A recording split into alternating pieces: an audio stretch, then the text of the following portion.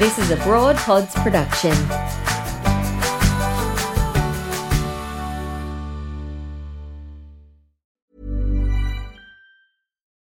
Millions of people have lost weight with personalized plans from Noom. Like Evan, who can't stand salads and still lost 50 pounds. Salads generally for most people are the easy button, right? For me, that wasn't an option. I never really was a salad guy. That's just not who I am. But Noom worked for me. Get your personalized plan today at Noom.com. Real Noom user compensated to provide their story. In 4 weeks, the typical Noom user can expect to lose 1 to 2 pounds per week. Individual results may vary. It's that time of the year. Your vacation is coming up. You can already hear the beach waves, feel the warm breeze, relax, and think about work. You really, really want it all to work out while you're away. Monday.com gives you and the team that peace of mind. When all work is on one platform and everyone's in sync, things just flow. Wherever you are, tap the banner to go to Monday.com.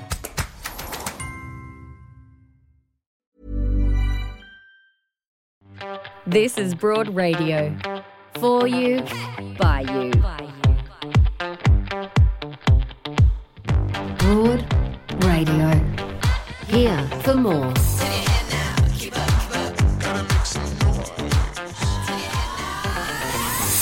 Good morning and welcome to Broad Radio. I'm Jo Stanley and my co-host is the delightful Angela Pippos. Hi there, Ange. Hi, Jo.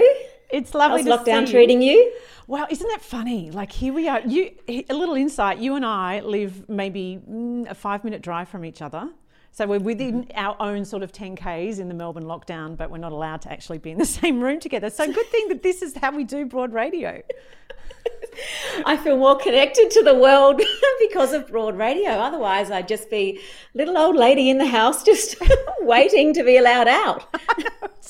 It's a sad state of affairs, but we push on and we are thinking of you if you are struggling in lockdown at the moment, and we're really pleased that you've joined us today. Today on the show, one of Australia's favourite comedians, Kitty Flanagan, is joining us. I'm super excited to have her. We're talking period poverty and what we can do to help women and trans men who are experiencing homelessness with Donna Stotzenberg, who is the founder and CEO of the National Homeless Collective, and Master Chef Judge Andy Allen joins us as well. So just a little bit of housekeeping before we get started. If you're watching on YouTube, please like and subscribe. It really makes a massive difference to us. Also, if you're watching on Facebook, it'd be great if you liked and followed us. If you are wanting to catch up on any of the episodes that we've done, and there's 22 of them, you can subscribe to our podcast, Broad Radio on the Go, wherever you get your podcasts.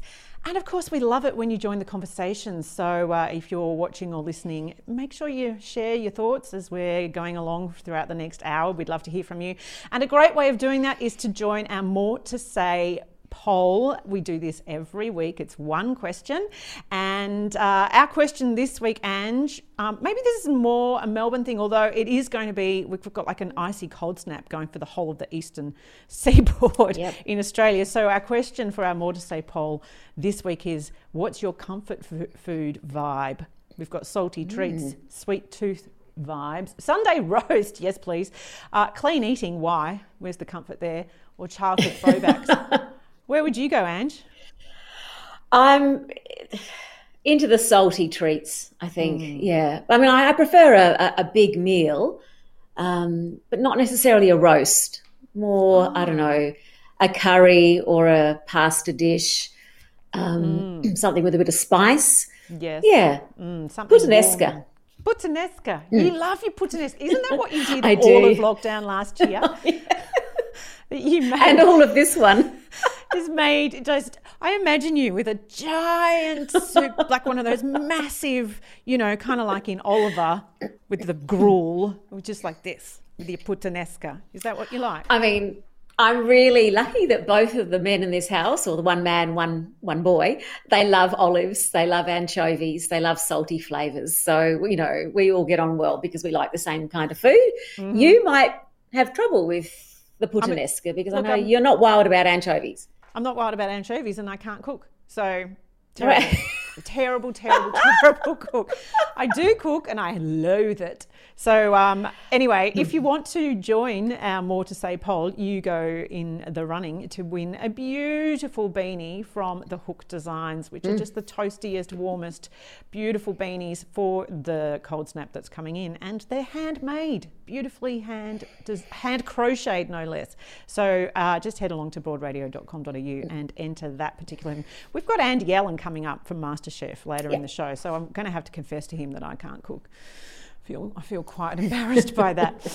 Hey, so what a lot of people have been doing in this last lockdown in Melbourne, but certainly worldwide, has been watching Kate Winslet's incredible performance in The Mayor of Easttown. I know you have loved this, Ange.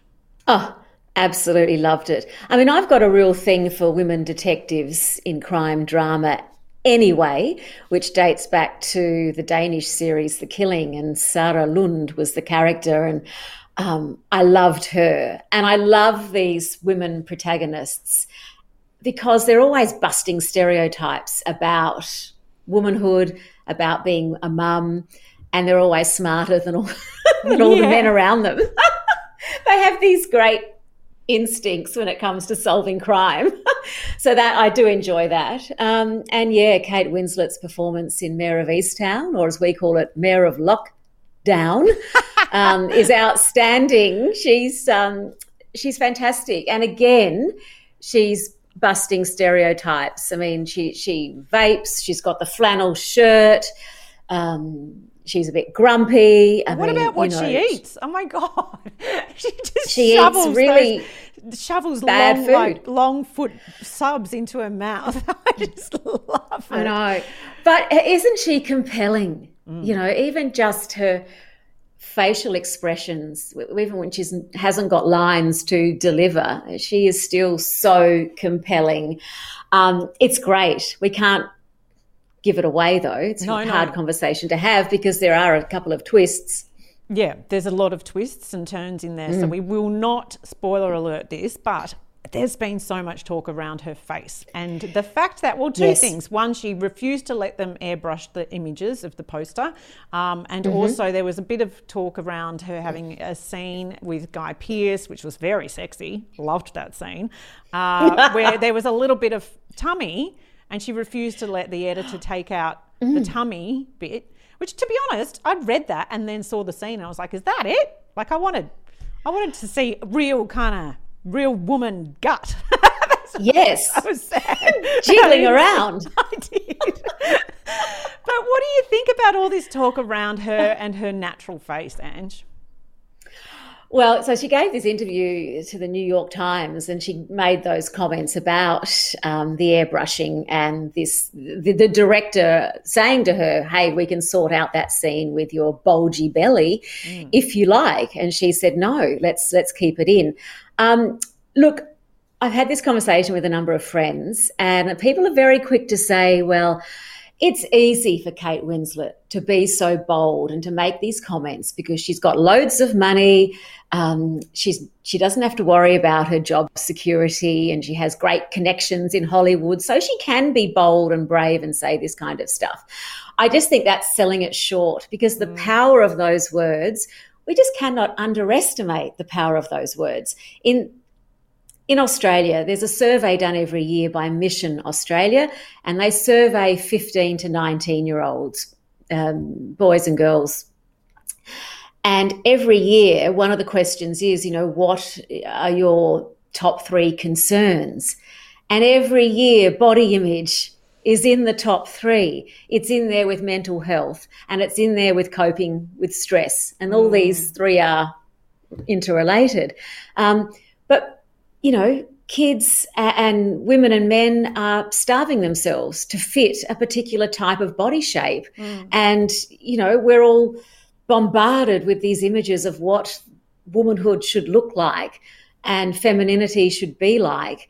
And, it's very difficult to navigate your way through it. So to have someone like Kate Winslet come out and say, this is who I am, this is my face, this is my stomach, deal with it. I mean, it's important. It matters. These words matter. I 100% agree. And I think too, that's also selling short how critical it is for her in her industry and her particular career to look a certain way. And the pressure, even how that might have poisoned her. And I'm sort of thinking about all the talk around Nicole Kidman's face when she did The Undoing, because she seems to have had a lot of work done on her face. And then we're talking about Kate Winslet's face because she hasn't had work and she's allowed to be natural. And I'm like, could we just stop talking about women's faces? Can we just actually talk about the work that they do and, you know, their incredible performance and their talent and you know, the amount, I mean, even just knowing the research that Kate, and I know that, you know, Nicole Kidman's an extraordinary performer as well. Let's not talk about the way they look anymore. I'm so bored of that.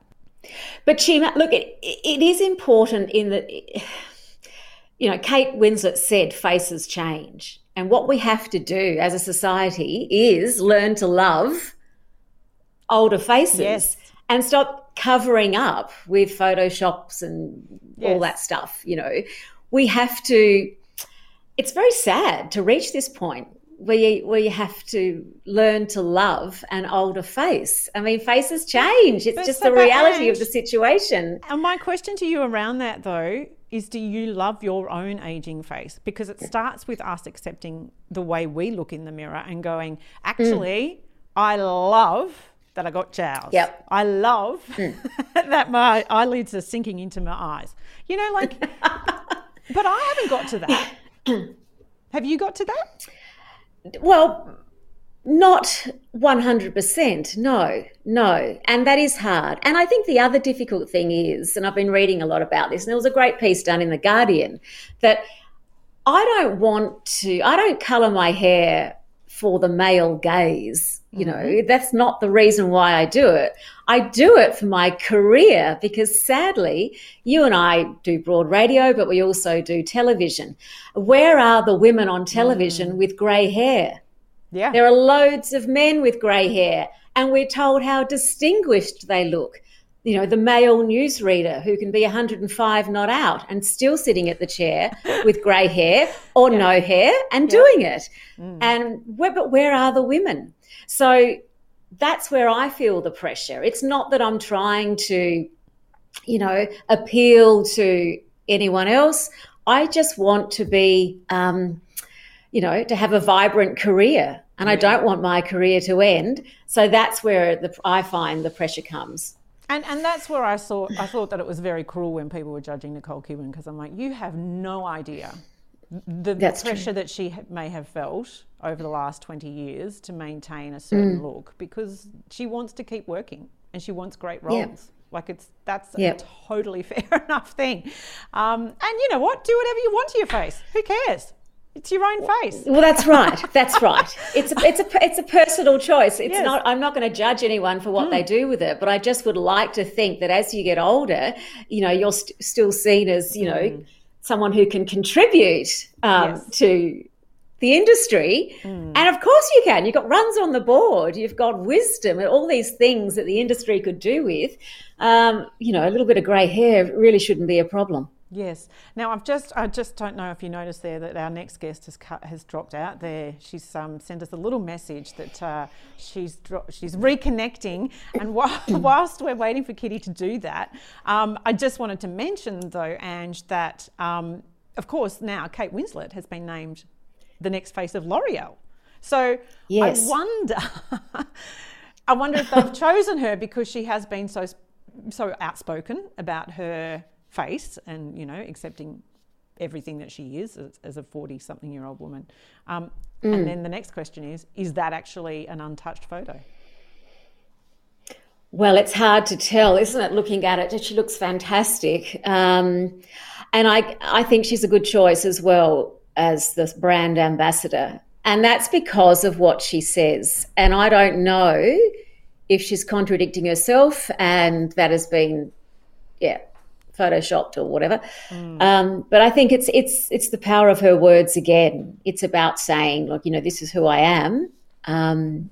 Treat me as a serious human being. Because you're right, so much of the conversation is always about the way a woman looks. It's like women athletes. You know, it's not good enough that they're strong and fast and fit and fabulous and the best at their game. They also have to look good to get the sponsorship, to continue being athletes. I mean, it's never enough. That's madness to me. It's infuriating. Yeah. You know what? We are going to keep trying to get Kitty back on the line, but what we're really lucky is that we have one of our other guests waiting for us, and we're very excited to be speaking with her. So I reckon we'll just, she's waiting patiently in the wings. So will we do a quick little bumper and then we'll introduce Donna? Yeah, let's do that.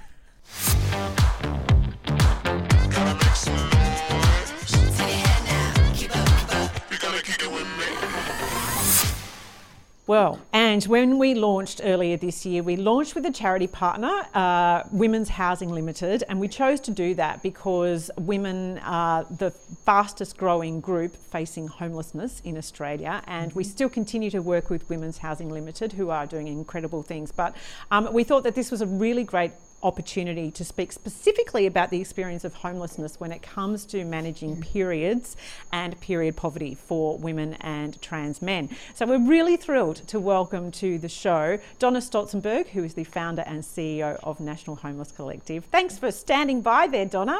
Oh, thanks for having me. I've enjoyed watching all of this. It's been great. Donna, that is a really sad statistic that there's this incredible growing group of women who are facing homelessness. Why is that? Look, there are a lot of reasons why women are facing homelessness, and the fastest growing cohort at the moment is middle-aged women. There are so many factors that happened, that sort of started 20 years ago, 30 years ago, that we didn't take care of. Things like women not, the gender parity, women not having enough superannuation, women more likely being carers and part-time workers who now can't afford a place of their own because of the housing affordability crisis. They've been locked out.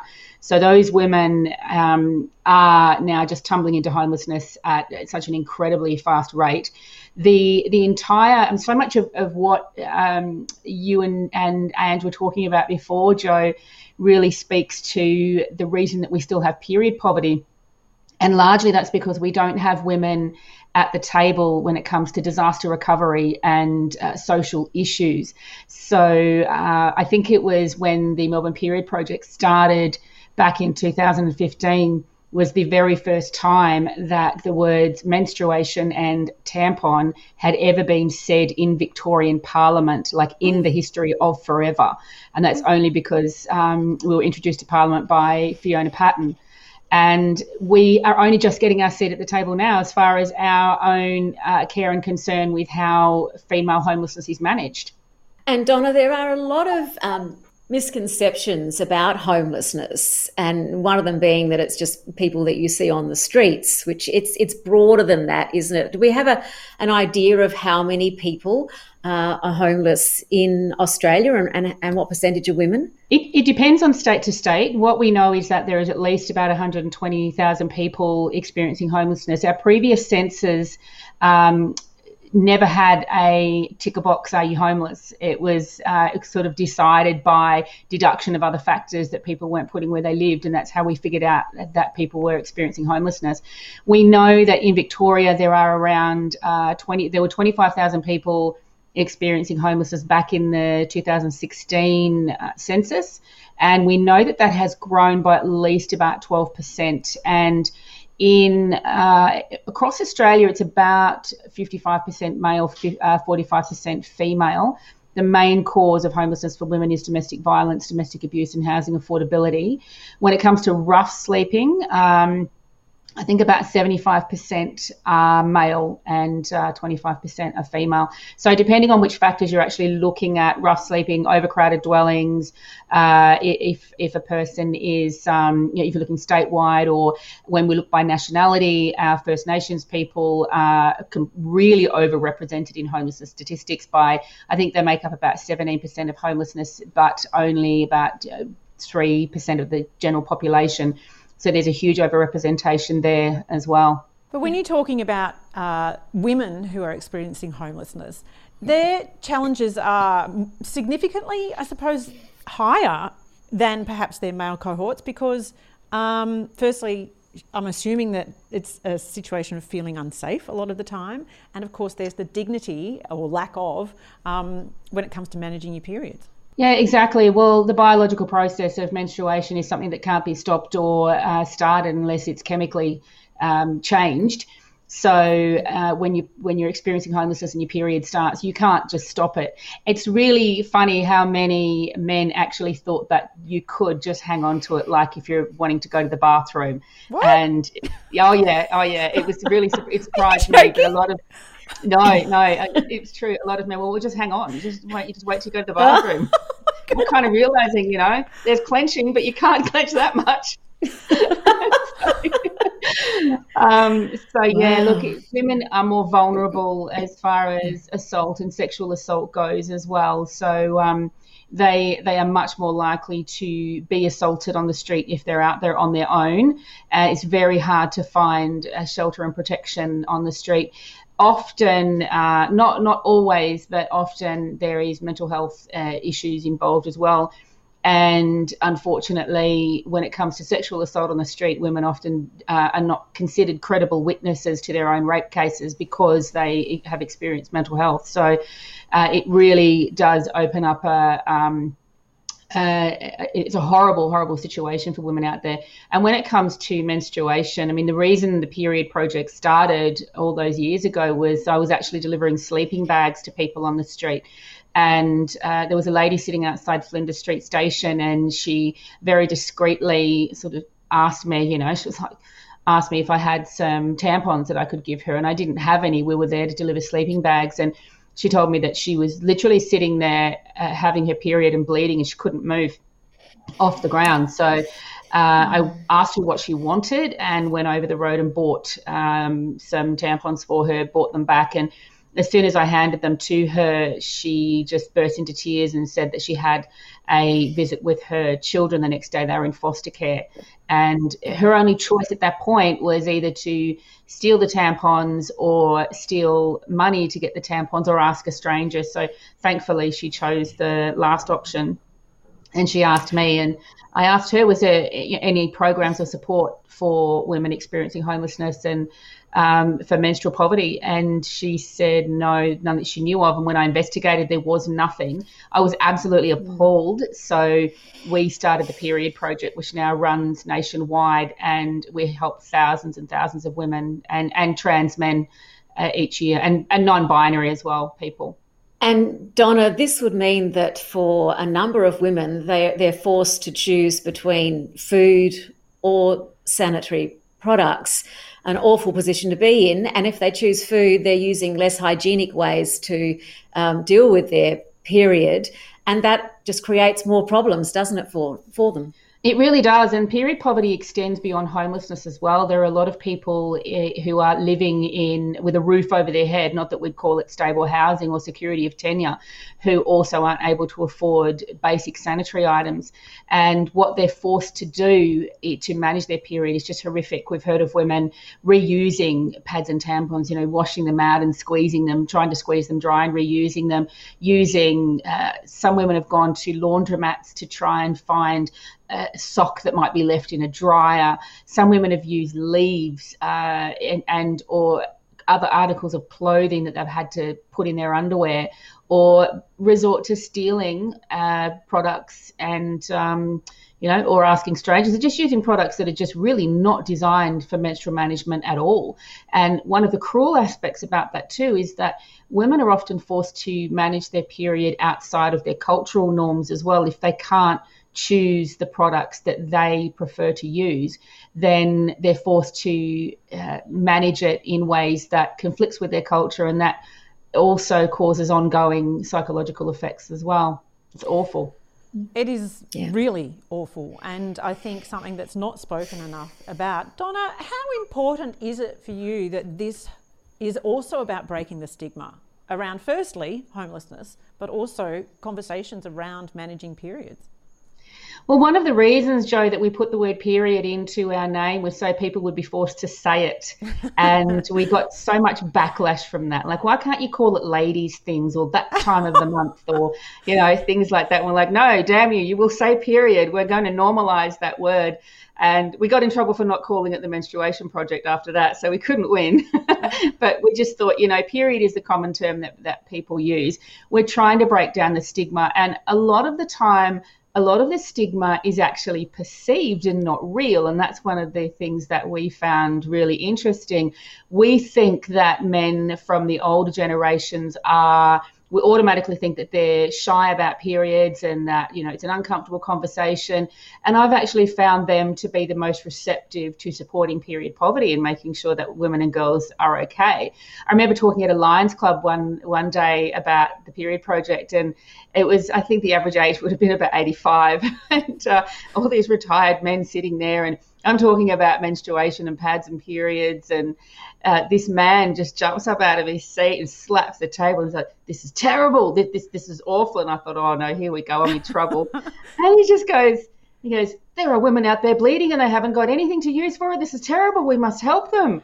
And that's when I really had my eyes open to the fact that we think they're squeamish, but generally they're not. And I found, because this was early on in the days with the Period Project, and then I found as time went on that the men that we spoke to really wanted to be a part of that conversation. They wanted to join in. They've got wives, they've experienced menstruation in the marital bed, they've got daughters, granddaughters, and they want to make sure that they're okay as well. So it's important that we don't assume that men should be excluded from this conversation because they don't have a uterus, especially given when we look at disaster recovery and decision making, there are not enough women at the table. So we have to include the men in the conversation and demand that things like period poverty are eradicated. There's some very exciting work coming out from Melbourne City Council soon with a trial for free sanitary items in 6 of the Melbourne City Council buildings. So we've been going for 6 years, and that's a start. We got rid of the GST on tampons because they were considered a luxury, which was hilarious. Yeah. But I love having my period. It's great. Such a luxury. It's wonderful. Such a luxury. Donna, I did see that the City of Melbourne is now providing free sanitary products in certain facilities in their municipality, and I hope that kind of stuff, I think it's happening more and more around the country. But we also can contribute. It's only $5 to make and distribute one period pack, and you can head along to nhcollective.org.au to donate, and you can actually commit to donating every month. And I like that idea. We get our period every month and we can contribute maybe $20 every month that's going to go and support the women who are facing homelessness, who need some support with their periods as well. I kind of like that idea. Yeah, it's kind of like sponsor a sister. Or a brother in the case of trans men, but each time you get your period, if you donate, we get some donations in from the public with pads and tampons, and we work with an incredible organisation called Giftbox Organic, and that's a +1 subscription. And so even though the value of the period packs that we give out is higher than $5, with the donations that we get in, it costs an average of about $5. And we put things in there so that people sleeping rough can manage their period as well. So we have wipes in there, we have liners for people who can't change their underwear or do their washing, we have disposable bags so that the used product isn't thrown away or doesn't dirty the person's other belongings. So everything, it's like if you went camping without a toilet and you got your period, that's how we have looked at menstrual management as far for people on the street. So there's a whole lot that goes into those packs, and we're not government sponsored, we're not government supported at all, so we do rely on the public to support us to help people. And unfortunately, we find that every year the amount of sanitary items we need to pass on to people is growing more and more and more. In fact, Women's Housing Limited was the very first organisation that we supported 6 years ago. They got in touch with us and they were like, "We're desperate. We need some sanitary items." And from there, we've now grown to, I think there's over 60 organisations in Melbourne alone that we support, and we have 7 other projects as well. So if you head on to the NH Collective page, and I'm going to give our raffle a plug because we have a raffle for an awesome holiday at the moment. It's being donated to us. There's 2 holidays. One's an amazing fishing trip for 2, and the other one is a trip to Orpheus Island, a luxury holiday. They've both been donated to us. They're being raffled off. So 100% of the ticket sale goes to, like, if you buy one ticket, you support 5 women. So we really need people to do that. That would be awesome. Oh, Donna, thank you so much for joining us on Broad Radio today. And of course, we encourage everybody to head along to nhcollective.org.au. Thank you so much for all the amazing work that you do, Donna. Thank you. Thank you so much for having me. It's been wonderful to chat.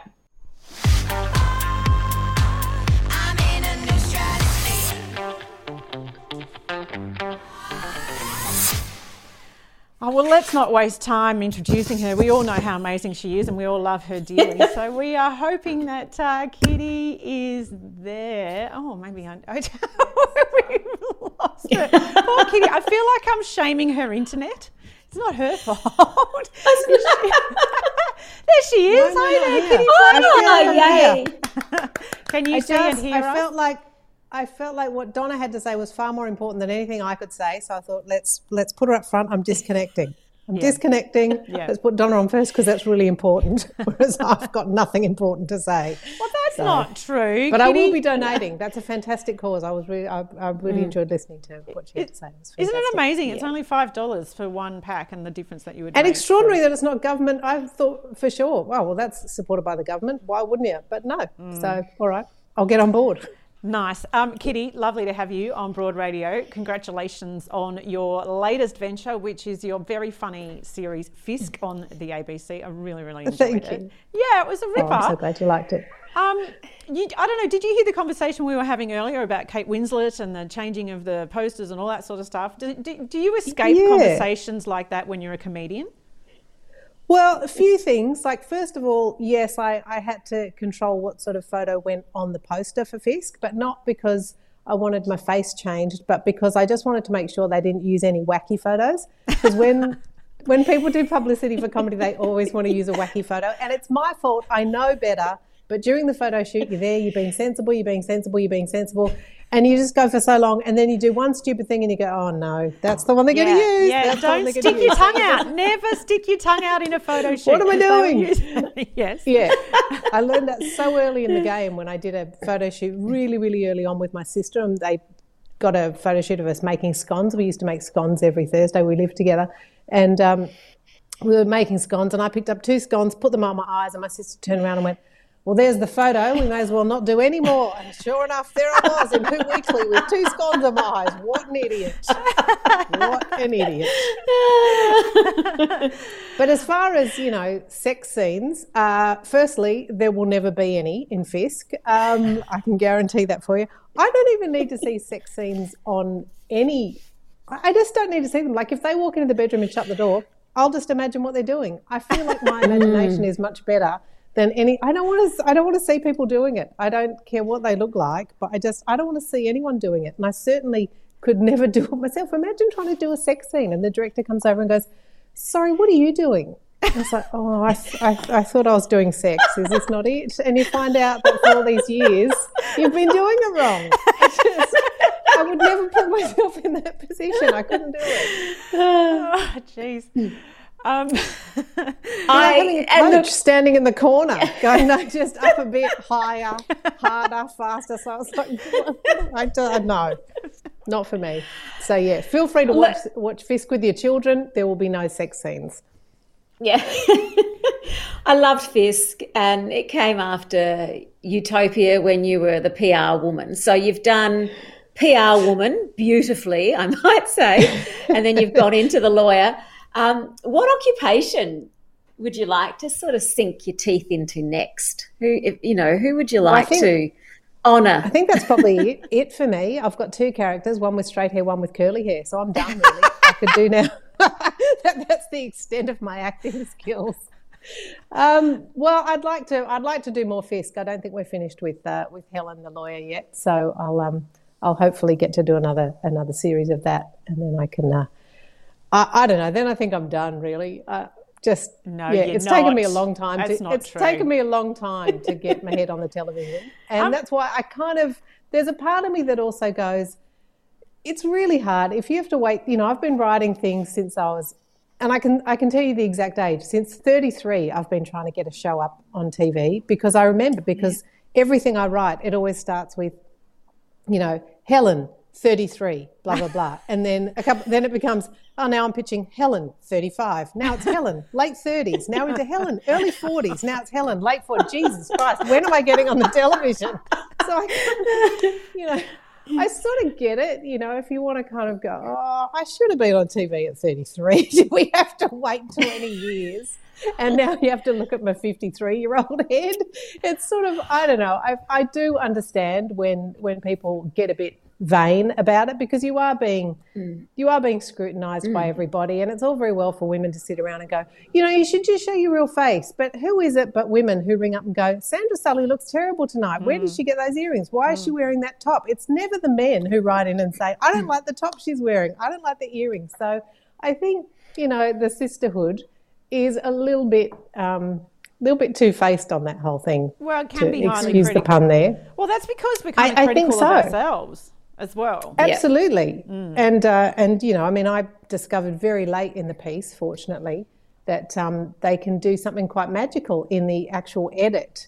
Like they can make your face look a bit nicer in the edit. They can. I thought they could only do it with still pictures, but they can get a magic pen out and they can, if you've got the money to do it in the budget. The ABC does not have that money. We didn't have a lot of money in the budget for that sort of thing, so it could only happen if I was sitting really still. But I had really bad acne as a kid, so I'm very sensitive about acne scars on my cheeks. And usually we had a fantastic lighting person, a fantastic DOP, and they kind of work around that kind of thing. But there were a couple of shots where I did look at it and I said to the lovely Dee, who was our person in charge of the grading, I said, "Can you do something about that?" And she went, "Yeah, I can put a bit of a magic pen over that." And I said, just soften it a bit. They can't delete it, but they can just soften it a bit. And I said, "Look, I won't ask all the time." I said, "But just that one particular shot, it was very close." I said, I wouldn't usually let the camera come that close." And she said, "That's fine." She said, "It's your television show. You can do what you want." I said, "Thanks very much, Dee. That's very kind of you." Otherwise, sometimes it can become distracting. I think people just go, "Oh, she got acne scars," and start peering at the television. So, yeah, I only did it once or twice. I did it once or twice, and the ABC also asked for one. Did they? Her face looks weird in that shot. Can you do something about it? But it was worth the wait to see you acting, and it's just been fantastic. So you're a writer, director, actress, stand-up comedian.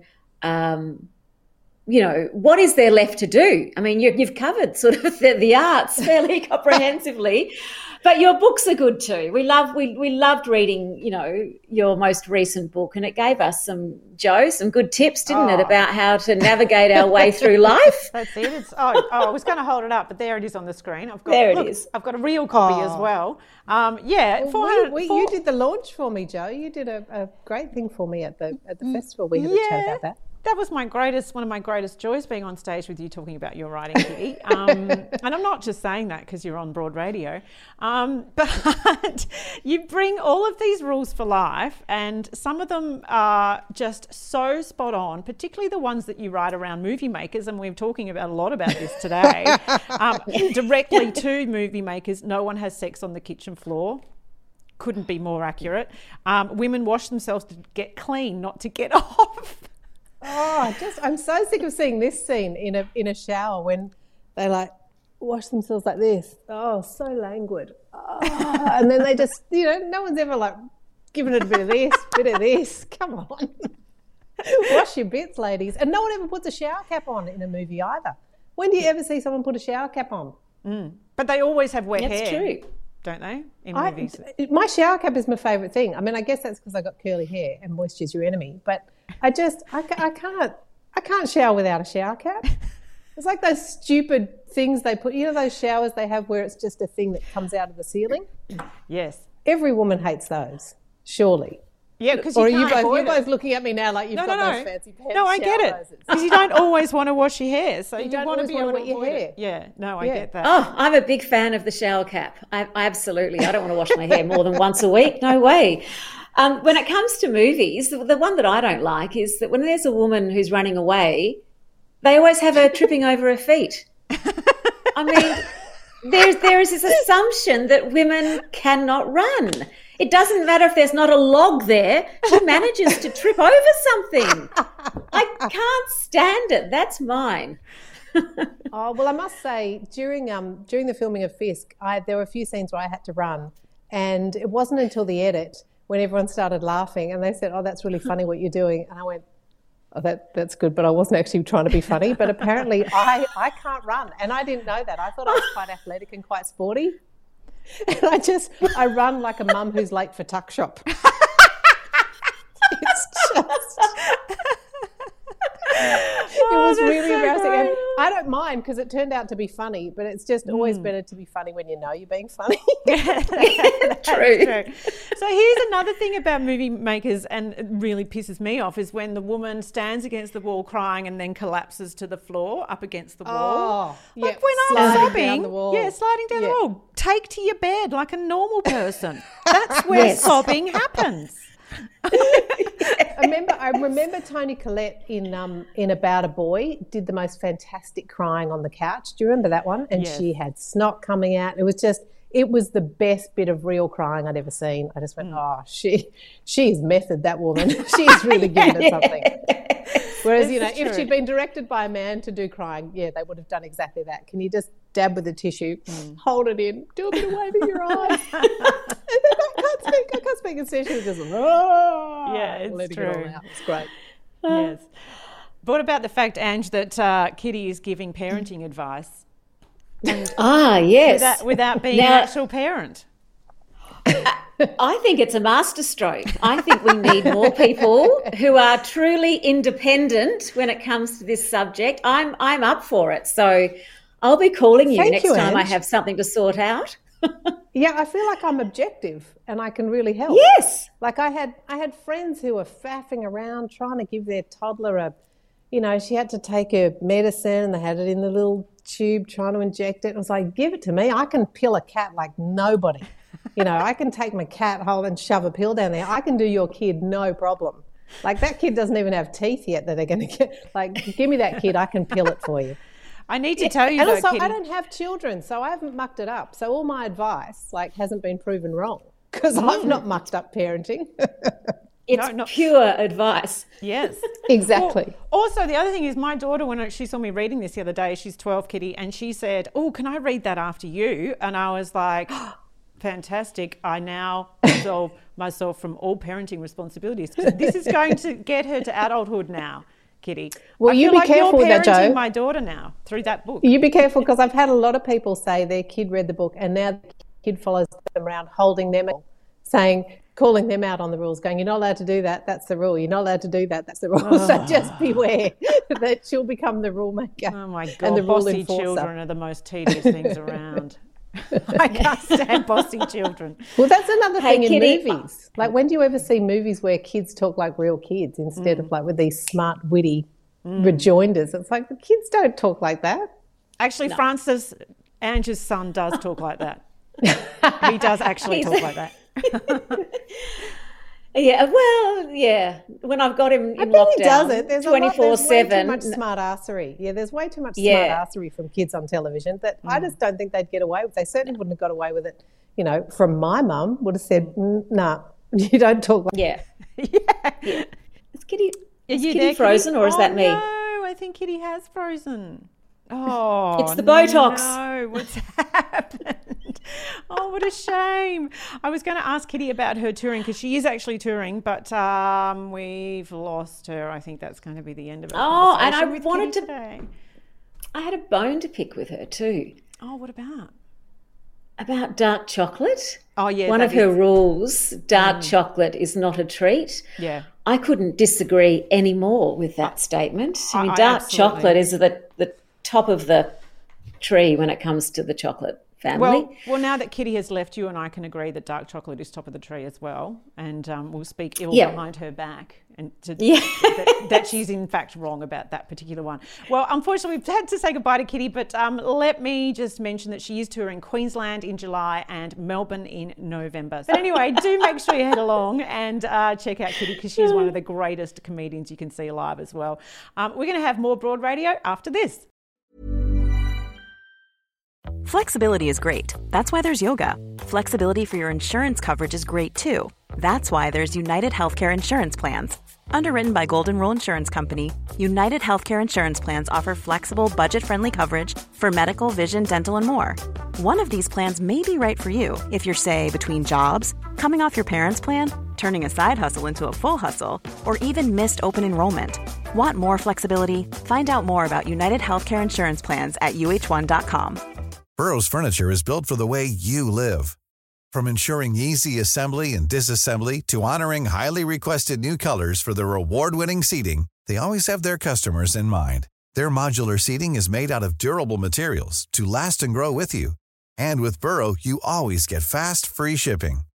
Get up to 60% off during Burrow's Memorial Day sale at burrow.com/ACAST. That's burrow.com/ACAST. burrow.com/ACAST.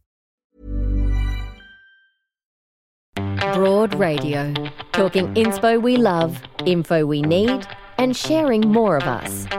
Watch and listen live every Tuesday 9 a.m. Australian Eastern Daylight Savings Time at broadradio.com.au or find us on Facebook, Twitter, YouTube and LinkedIn at Broad Radio Oz.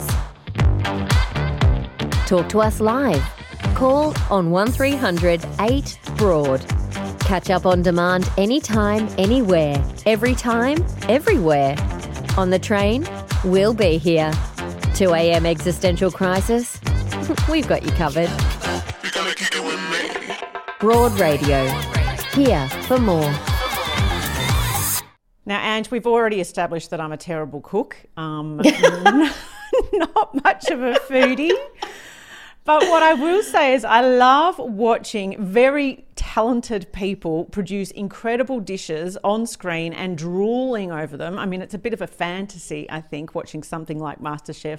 So it's a great joy to welcome to the show MasterChef judge Andy Allen. Hi there, Andy. G'day, ladies. How you going? Oh, it's really great to speak with the person who's in the space while those poor people are literally, we see them sweating. Sometimes I'm like, are they going to sweat into the food? What kind of pressure actually is in that environment? It's huge. I think, and especially as you get deeper and deeper and deeper into the competition, you just want to do the best that you can. Sometimes you can just see the wheels starting to get a little bit shaky, and all of their, guys have got so much riding on this. So I think it's that's when you really start to see the pressure at the forefront. And I think it's not, MasterChef's really not about who the best cook is, but it's just who can deal with that pressure on a daily basis the best.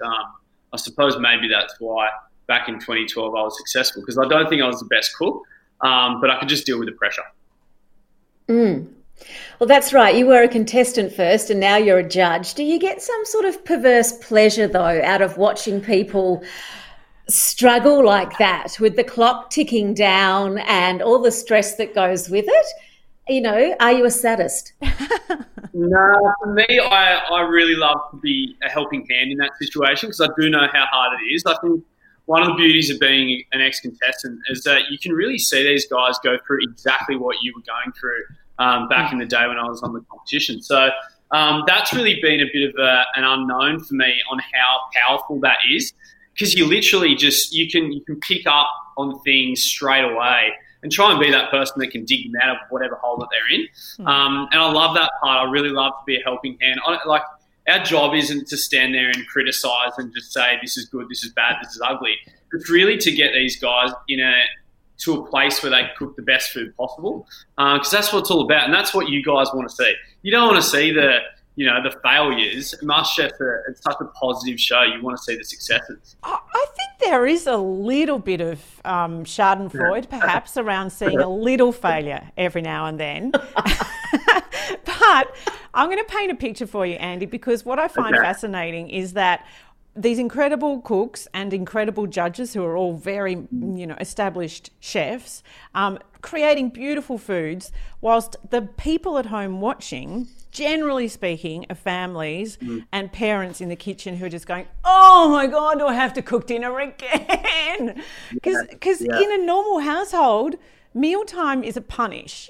And I find trying to work out what to cook every night are just destroying at times. Have you got for us at home who are watching the fantasy that is MasterChef, just some hacks, some things that might help us get through the daily gruel of it?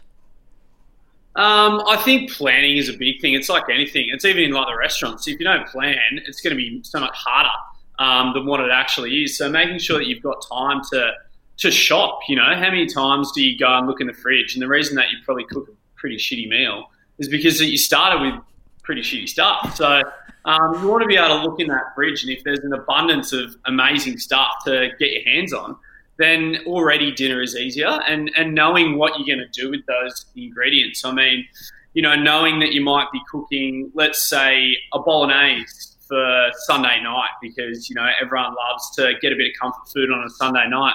Knowing what to do with that leftover bolognese through the week so you can have it for lunches, or you've got your bolognese sauce that you could put, I don't know, in tacos or something like that later on in the week, so that you two birds, one stone type thing. You've cooked one meal, but then you've got the base of that meal that you can reuse for lunch or dinner throughout the week. I'm slightly different to Joe in that I enjoy cooking, but we are in our fourth lockdown here in Melbourne. So I guess that there are challenges around, that we're doing more cooking at home than we have before, and perhaps a little short on inspiration. We're stuck at home with the same people day after day. Have you got some tips with comfort food? You mentioned comfort food. It's also, I look outside, it's -10 in Melbourne. What about some dishes just to help us get through the next few weeks of Melbourne winter? I think you guys are in a lovely position to be able to cook comfort food, because comfort food takes time. And comfort food for me is, pastas and gnocchi and lasagna and all of that stuff that, you probably can't have 3 or 4 times a week. But it really does take time, and trying to, I suppose, go the next level on your comfort food in that, making some fresh pasta, because it's not hard. Making some fresh gnocchi also, because it's not hard. And that is like, an afternoon process that also you can involve the kids in, because, flour and dough, kids are all over. And you can really make it a family experience, so that when you do sit down, it's much more of a like, I cooked that all from scratch. We made that pasta together, we made that gnocchi together, we made that sauce together from amazing ingredients, and then you sit down as a family, and it just feels so much more special. That's what I love about having a Sunday afternoon off. You can really do things that, and maybe you guys are the same day in and day out, because unfortunately you're in lockdown. You have a lot of time to be able to go, you know what, instead of buying a packet pasta or a packet gnocchi or a packet lasagna sheet, I'm going to do it myself. And for me, that's what cooking is about. Trying to do it once so that you've done it, and then the next time it's going to be better and better and better. And you increase your skills. So I'd say trying to do things from scratch. I'd say give yourself enough time, and books as well. Books is a massive thing. I think there's so many good chefs out there that do have cookbooks, and find a chef that you like and go and buy his book or buy his or her books, because you might find one recipe online, but there's a whole raft of recipes in a cookbook, and I think that they're still got space for the kitchen table instead of just going straight to the internet.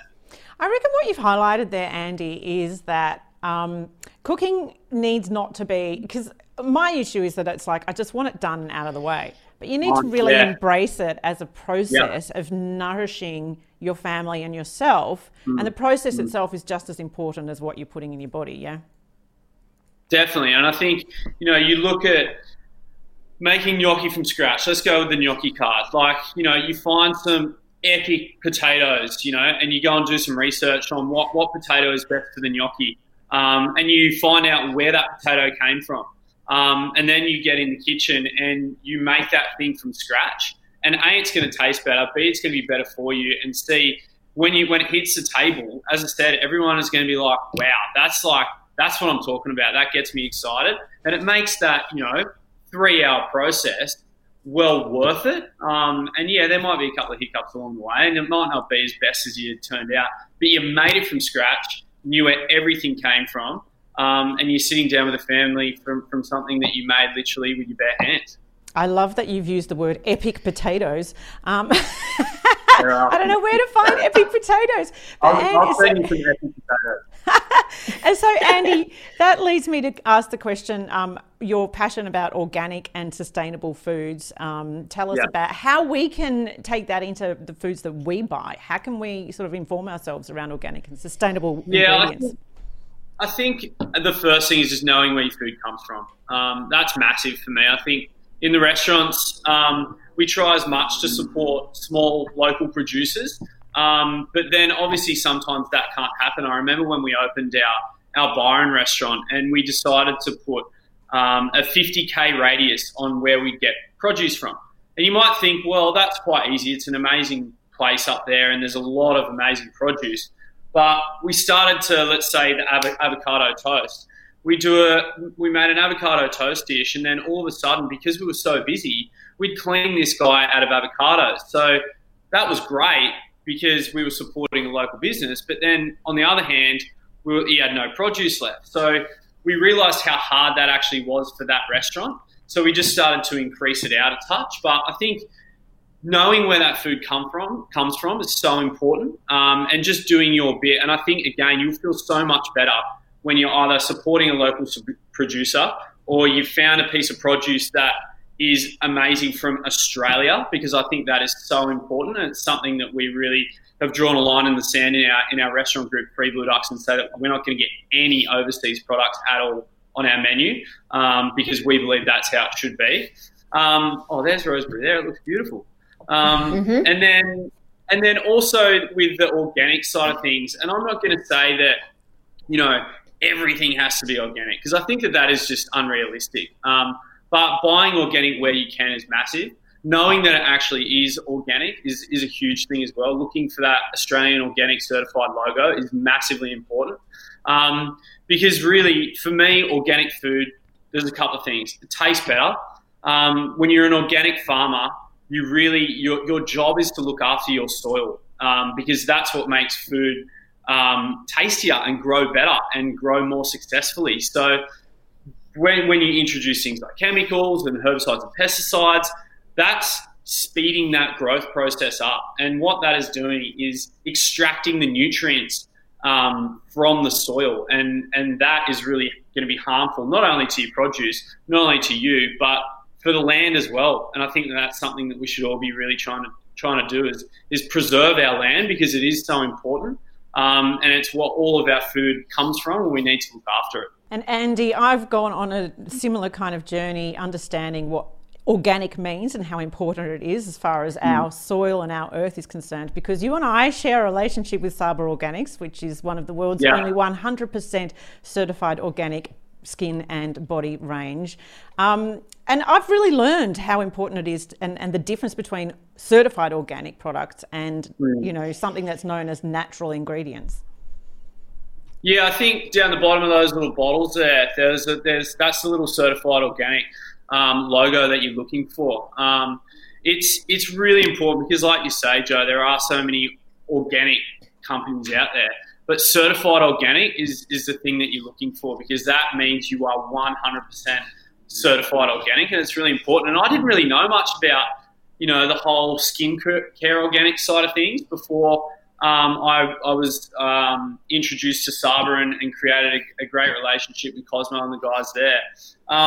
Because for me, it was all about food, it was hand in hand. I was dealing with it every single day, and I understood that. But then when the guys came to me, and I think that the most simple thing that I learned from those guys is that your body is a sponge. Like, whatever you put on it, whatever you put around it, whether it be spray or lotion or a body wash, it is going to suck that up. Even if you're in the shower and you're washing it off, there is a time when your skin is exposed to what you're putting on it, and it is a sponge. So why would you go and put harmful things on your body? And you may not think that, I'm in the shower, I'm washing it off, but I'm in there it's on me for a minute or 2 minutes. But think about that over the time of your lifetime. We have probably 1 to 2 showers a day at least, for any human. There's that adds up over such a long time, and that's only one product. You can think how many times you wash your hands. You can think about how many times you put roll-on or spray on deodorant on. But all these things add up over time, and it really got me thinking about what I'm actually putting on my body and why I should be using organic products, certified organic products, because it's going to add up over a long, long time. And I want my body to be as fit and healthy as it can be for the duration of my life.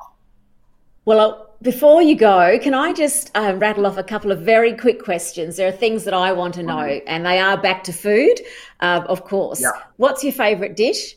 Oh, that's like asking, what's your favourite child? It really does change, especially it really does change, especially with seasons, with what's going on. I mean, with winter, you want something that's a little bit heavier. I've just gone through a massive menu change throughout 3 of our restaurants. And so, I look at that, we've probably changed, I reckon, 30 dishes throughout the 3 restaurants.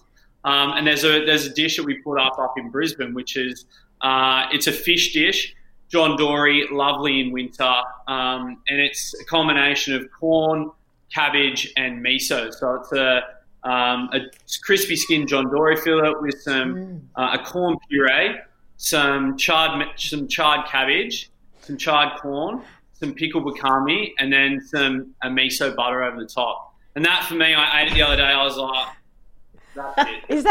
Would that be your last? If you had to choose your last meal ever, would that be that? No, definitely not. I'm like, for me, I think my last meal, and this is going to sound really lame and silly, but for me, my last meal isn't about what I would eat. It's about who I would eat it with, because hopefully you have that chance. So it's about having, your closest, dearest friends and family there. And I'm simple. I'm an anchovy fiend, and love me or hate me, but I love anchovies. And yeah, there you go. I got one yes, and I got a front face from Not Joe. So honestly, a pack of the best anchovies in the world with some charred sourdough and a glass of wine, and I'm done. Okay, well, that's good to know for when, you might be on death row. That's what you would order. Yeah, it's very easy. Andy Allen, it's been lovely to chat with you, and we've got away without you and I as Collingwood supporters making it too hard for Ange as an Adelaide Crows supporter. Yeah. So the ears are blocked after the week. We're talking about food. Yeah. Make sure that you check out MasterChef. It's on Sundays to Thursdays on Channel 10. You're heading into Celebrity MasterChef as well, so that's going to be super interesting. Ange and I both have decided there's no chance we would do that. Oh, maybe next season. You've got time to scrub up. Do I? Get that gnocchi dish down pat. Alrighty, thanks so much, Andy. We'll catch up another time. You have a great day. Love it to chat to you guys. Thanks so much.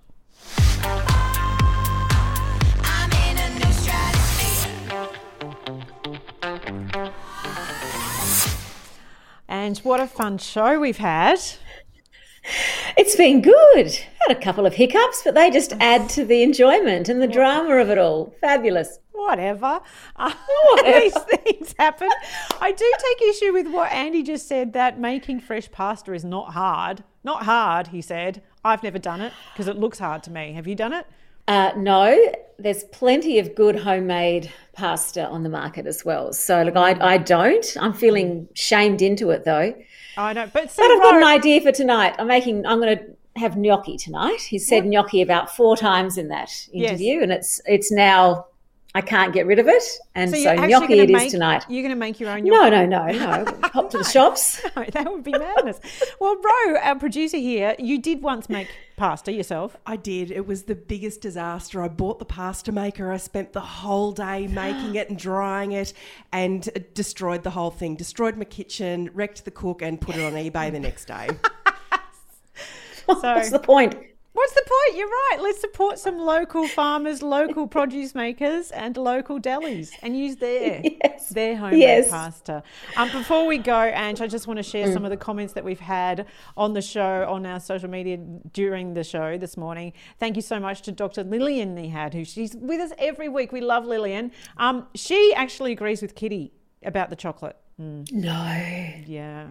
What about the antioxidants? I mean, I don't know what they are, but dark chocolate is full of antioxidants, and that sounds really healthy and important. Yeah, all my favourite foods have antioxidants: blueberries, spinach, red wine.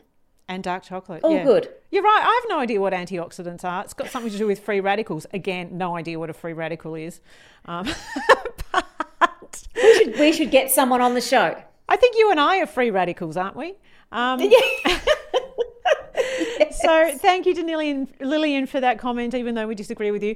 But we do agree with you that she loves Kitty. And thank you also to Nicole, who mentions the fact that housing affordability and availability needs to be a Commonwealth issue because there needs to be more housing stock available.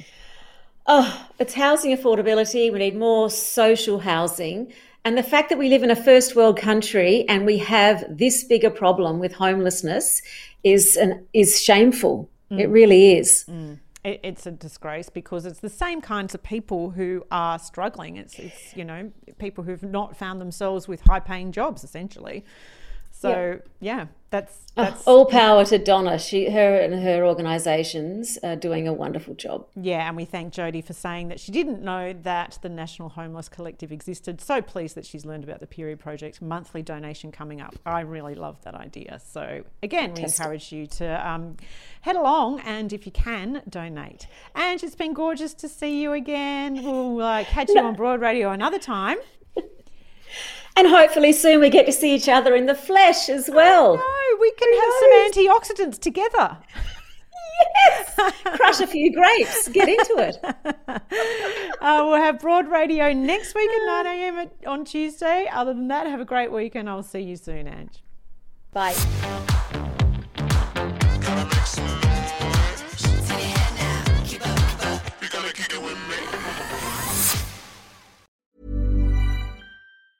Planning for your next trip?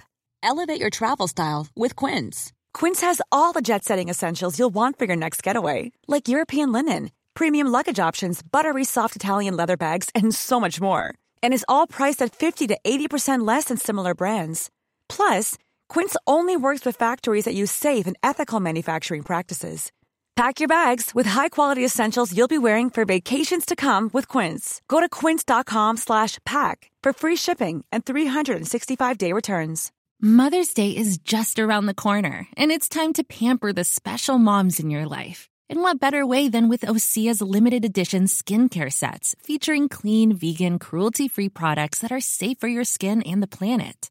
Osea is a women-founded, women-led brand that's been making seaweed-infused products for nearly 30 years. This Mother's Day, Osea has 2 limited edition sets, perfect for gifting or keeping for yourself. Their Golden Glow body set includes 3 clinically proven bestsellers for silky, smooth, glowing skin, while the Glow and Go facial set has everything she needs to achieve spa-level results at home. They're so beautiful, you can skip the wrapping. For a limited time, you can save up to $48 on Osea's sets, plus get free shipping. That's Mother's Day made easy. Pamper the moms in your life and get 10% off your first order site-wide with code MOM at OseaMalibu.com. That's OSEA Malibu.com, code MOM.